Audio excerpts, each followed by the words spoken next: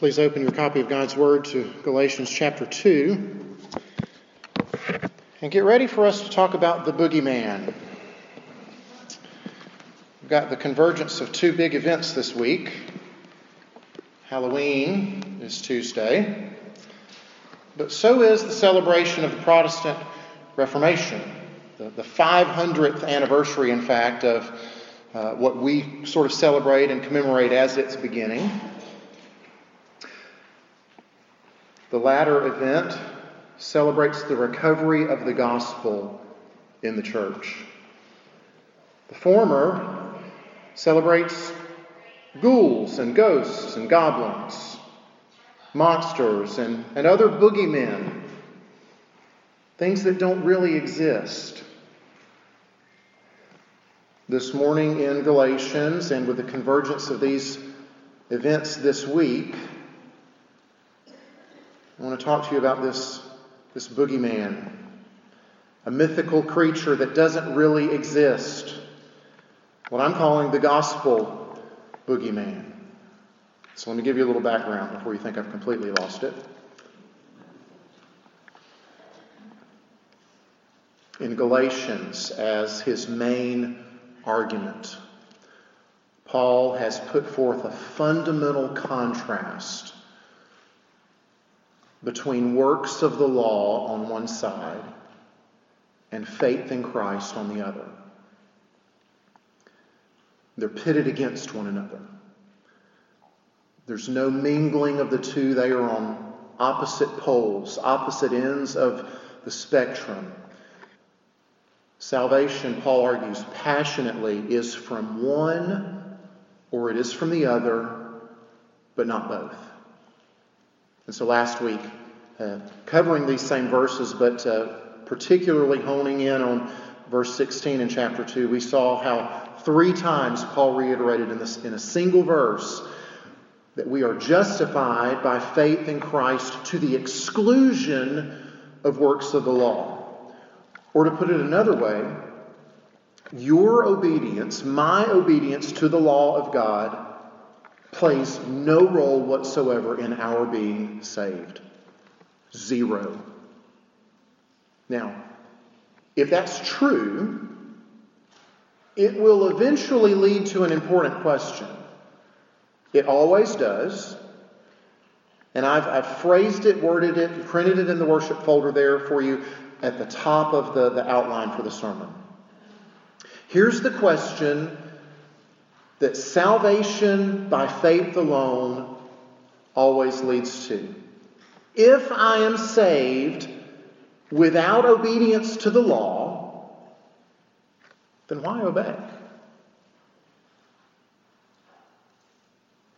If I'm saved apart from obedience in any regard, well, then why obey? And see, it's in that question that the gospel boogeyman lurks and hides. We're going to turn our attention to the text this morning so that we can then turn the lights on and scare off the boogeyman. So I'd like to ask you to stand if you're able for the reading of Galatians chapter 2, verses 15 through 21, the same passage that we began to cover last week. This is God's word. We ourselves are Jews by birth and not Gentile sinners, yet we know that a person is not justified by works of the law, but through faith in Jesus Christ. So we also have believed in Christ Jesus in order to be justified by faith in Christ and not by works of the law, because by works of the law no one will be justified. But if in our endeavor to be justified in Christ, we too were found to be sinners, is Christ then a servant of sin? Certainly not. For if I rebuild what I tore down, I prove myself to be a transgressor. For through the law, I died to the law, so that I might live to God. I have been crucified with Christ. It is no longer I who live, but Christ who lives in me. And the life I now live in the flesh, I live by faith in the Son of God who loved me and gave himself for me. I do not nullify the grace of God. For if righteousness were through the law, then Christ died for no purpose. May God bless the preaching of His inspired, inerrant, infallible, and authoritative word. Let's go to the Lord in prayer. Father, would you please come now and give us the help that we so desperately need. Our minds don't think the way that they ought to because of the fall. Our hearts are still hardened at times, and we're slow to hear. We're certainly slow to take what we've heard and put it into practice. And so, Lord, we need your help. We need your grace even in these moments. So come and be generous and pour it out. We're ready to receive it. We pray in Christ's name and for His sake. Amen. Please be seated. The gospel boogeyman is that if we really are justified, if we really are made right with God only by faith in Christ without any obedience on our part, well, the boogeyman is that we won't obey. That we'll be lazy, that we'll be undisciplined, that we'll be immoral, that we'll be licentious good-for-nothings.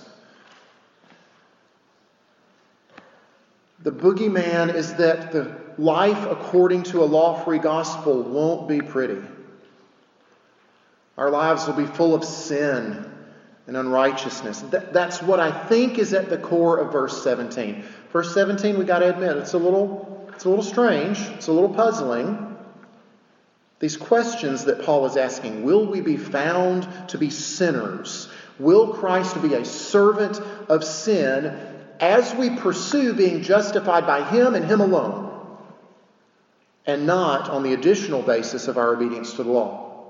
See, Paul asks this question as if he's anticipating someone else raising it as an objection. It's him saying, I know what you're thinking, and so I'm going to beat you to the punch. And I'm going to raise this question for you, but before you have the chance, I'm going to say, certainly not. See, this fear that faith in Christ will lead to immoral lives is a common objection. That's just cheap grace. You mean there's nothing I have to do? That's just cheap grace. That's all that is. It's a common objection, and it's one that Paul faced. See, people were quick to connect the dots between a law-free gospel and the possible outcome, an increase in sin. This is very similar. In fact, when I first began studying and read through, this other passage immediately popped into mind. And thinking we were going to be blowing in the wind down there, I printed it for you in the worship folder, so you don't even have to turn in your Bibles. Romans 5. Paul does the exact same thing. He raises the question so he can shoot it down before they have the opportunity to do it. Look at Romans 5 beginning in verse 18. See, in this passage, Paul has been showing how the one man, Jesus Christ, sets right what the one man, Adam, had ruined in the fall. Verse 18, therefore as one trespass led to condemnation for all men, so one act of righteousness leads to justification and life for all men. For as by the one man's disobedience the many were made sinners, so by the one man's obedience the many will be made righteous. Now the law came in to increase the trespass. But where sin increased, grace abounded all the more. So that as sin reigned in death, grace also might reign through righteousness, leading to eternal life through Jesus Christ our Lord. Verse 1 of chapter 6. What shall we say then? Here it is. I'm anticipating it. You're about to throw this up in my face. What shall we say then? Are we to continue in sin that grace might abound? By no means. God forbid. Certainly not, Paul says. How can we who died to sin still live in it? And see, here's the heart of the gospel in verse 19 of that passage. By one man's obedience, we're made righteous. Not by our obedience. His. And only His. Ours doesn't factor in. We add nothing. We're made right with God completely apart from anything that we do. So, connecting the dots, jumping to a seemingly logical conclusion, right? If we don't have to obey to get this salvation, does that mean that there's a chance that we might never obey? I will concede to you, and I think you should concede for yourselves, that that is a theoretical possibility. See, you're saved, justified, made right with God without you ever lifting a finger, without you ever obeying a single law. So it is possible in theory, and only in theory and never in reality. Because see, I'm going to show you by the end, by point 4, why we will obey. We will. But for now, you need to see it as at least a possibility. Because if you can't see that you're saved without ever lifting a finger, then you've never really understood the gospel of grace. Because it is just that scandalous. It is just that too good to be true. Paul got accused of preaching cheap grace. And anyone who rightly understands the gospel will be accused of the same from time to time. That is just the scandalous nature of the gospel. So the boogeyman is that faith in Christ alone, without the contribution of my obedience to the law, will lead to immorality and laxity, loose living. And see, that boogeyman spooks a lot of people. A lot of well-intentioned people, leading them to the wrong solution. Point number 2 in your outline. See, it's what happened to Peter. If you remember a few verses back, Peter had embraced the law-free gospel only to get spooked and add the law back in, just to be safe. He added it back in for fear of being caught in sin. But this is the wrong solution. Verse 18. See, if I rebuild what I tore down, I prove myself to be a transgressor. All right, so let's think about this. You mean to tell me that in an attempt to avoid sin, I add back the law and sin in the process? Yes, that's exactly what I mean to tell you. That's exactly what Paul means to tell you. And that's exactly what happens. In an attempt to ensure my right standing with God, adding back in the law as a requirement, I do just the opposite and I lose my right standing, if indeed I ever had it. So why is this the wrong solution? Why is adding the law back in a wrong solution? 3 reasons. I put them there in the outline for you. Number 1, it's inconsistent.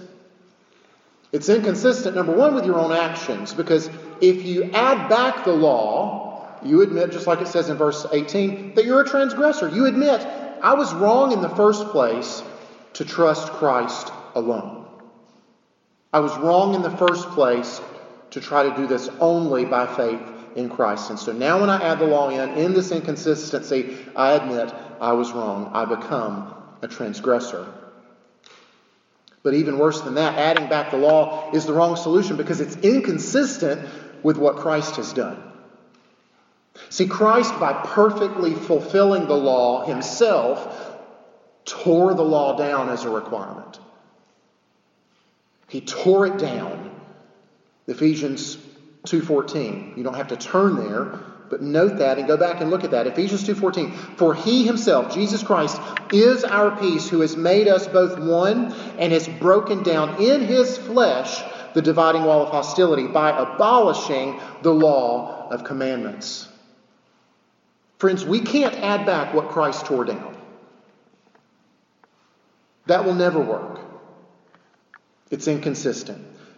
Second reason that it's the wrong solution, number two, is that it's completely selfish. It is absolutely and entirely selfish. If we add back the law, and if we obey in hopes of being accepted by God, that's a completely selfish pursuit. Can't you see that? For your own gain, for your own good, there's no way that will be pleasing to the Lord. It's obedience for the entirely wrong motive. The third reason it's the wrong solution is because that's not what the law is for. Adding back the law is the wrong solution because that's not what the law is for. The law lacks the power to bring about righteousness. The law lacks the power to change our lives and our hearts, to make us more like Jesus. The law doesn't move us in that direction. It does just the opposite. It doesn't make us righteous. It shows us that we're sinners. It reveals our sin and our rebellion. Just like those Romans 5 verses that we read, the law came in to increase the trespass, that we might see what great need in which we stand.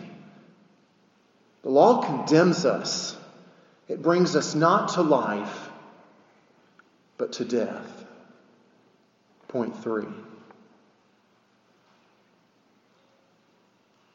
Paul eventually got this, but he didn't always get it.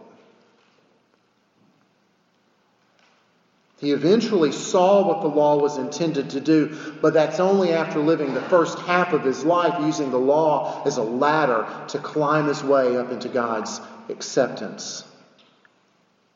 He used the law for religious success. Paul's earlier testimony would be, through the law I had life. But then he came face to face with the risen Lord Jesus. And that all came crashing down around him. And all of a sudden he could see things as they actually were. All of a sudden he could see this righteousness that he thought he'd been racking up was a sham. And so he came to this point where eventually he saw that the law led to death rather than life. And so now his testimony is, through the law I died to the law. There are two ways to understand this dying to the law, and we need both of them. The first is we die to the law by realizing what an impossible standard it sets for us. That unless we are perfect, there's no way we can meet its demands.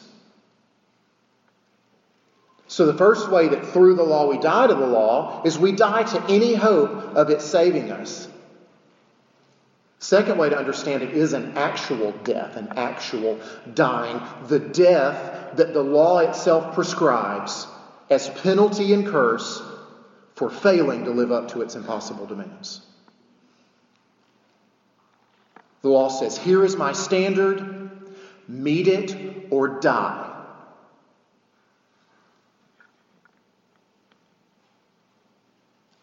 So Paul says, through the law, I died to the law. So here's some of the good news here. There's lots more good news to be had, but here's the first good news. The curse, the penalty of the law is death.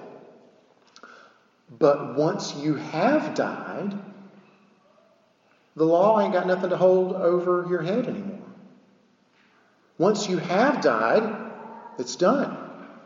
Right? There's no more penalty. There's no more curse out there waiting.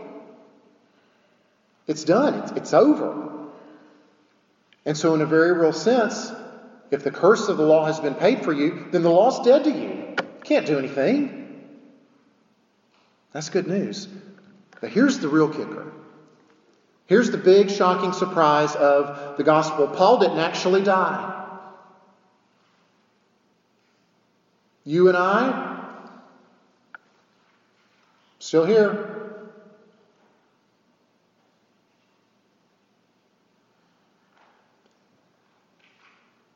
in order for the law's curse and penalty to be carried out, how is it that Paul can say, how is it that we can say that we've died to the law when clearly we're here? Verse 20, the glorious gospel of grace in our Lord Jesus Christ. I have been crucified with Christ. See, in God's reckoning, the way that He looks at it, it's as if we hung on the cross with Jesus.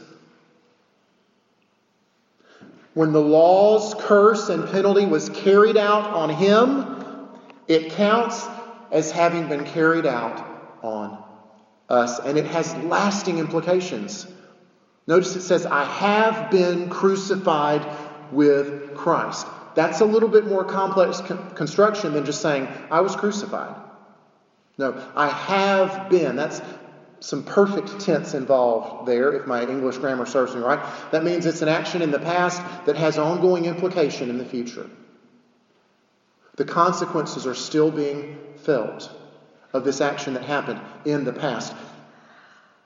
We have been united to Christ in His death. And we are also united to Him in His risen life. Theologians refer to this as our union with Christ. And it's huge, y'all. It's such a big deal. It's how we receive any benefit for what Christ has done for us. See, the only way that His death can count for us, the only way that His righteous life, like He's someone separate from us, the only way that what another has done can count for us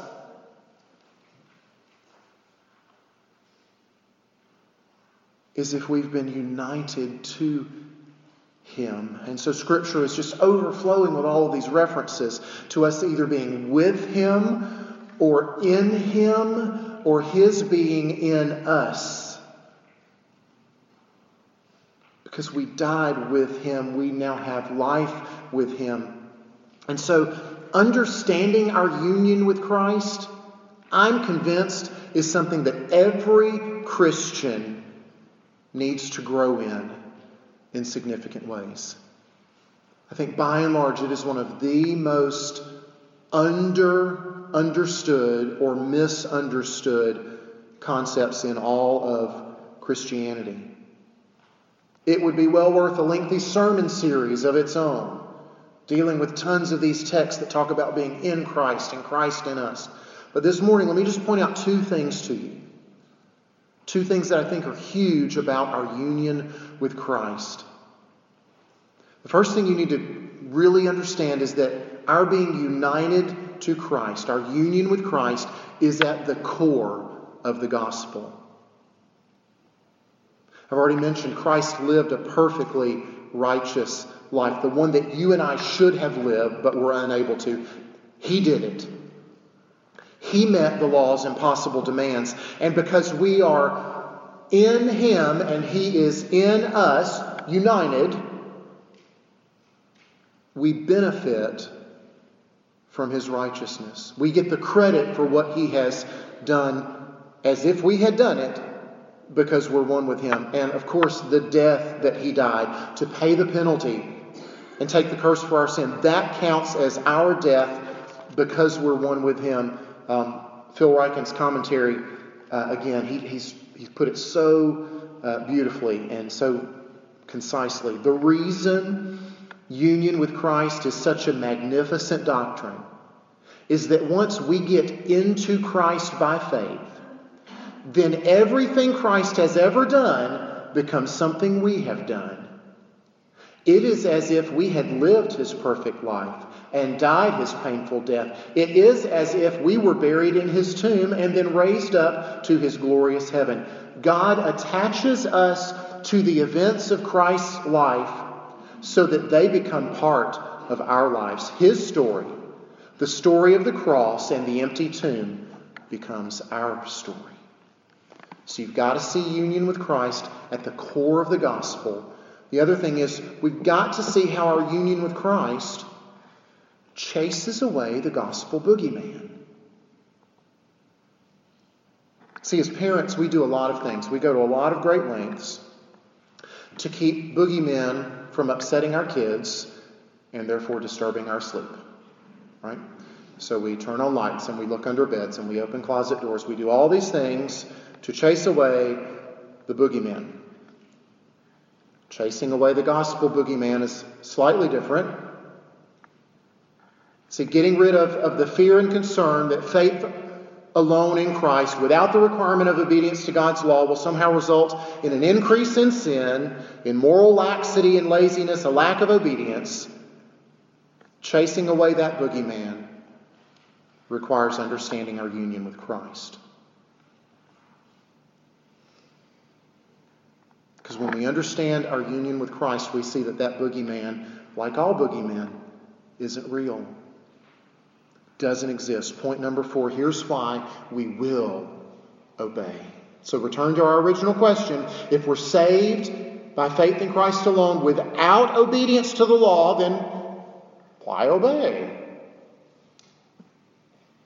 And see, when we begin to understand our union with Christ, we'll understand that because we are united to Christ, we can't not obey. Double negative there on purpose. We can't not obey. It's an impossibility to be united to Christ and not to make strides in our obedience. Now, there are several things at work here. Several reasons why a life marked by disobedience and immorality is an impossibility to the one united to Christ, to the one who's been crucified with Him. Tons of reasons. I'm going to give you 4 briefly, and we'll be done. Number 1, when we die with Christ and begin to live again the life that Christ lives in us, so that's all verse 20. So when we die with Him and begin to live again the life that He lives in us, we're new people. Right? We died. The old person that we were died. When Christ raises us again with Him, we're different people. We're new. We can't continue to live the same lives that we used to because that guy is dead. That girl, she ain't here anymore. We're new people. And then so 2 Corinthians 5:17 is a verse probably many of you have memorized and know. And it's the cornerstone here. Therefore, if anyone is in Christ, he's what? He's a new creation. The old has gone, passed away. Behold, all things have become new. We're new people with new desires. The saying is the heart gets what the heart wants. And the heart don't want what it used to want.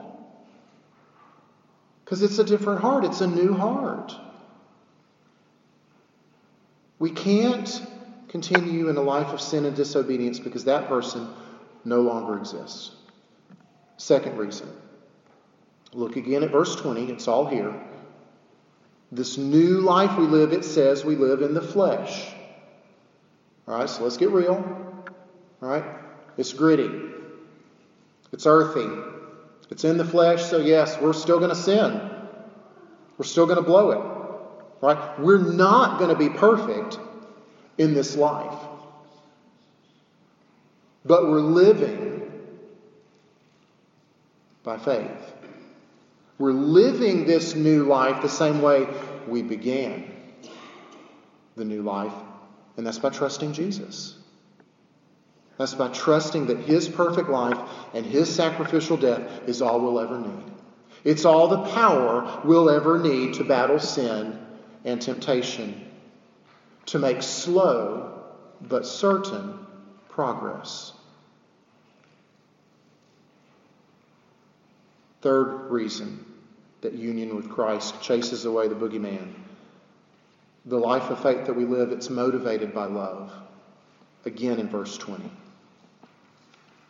The life I live by faith in the Son of God who loved me and gave himself for me.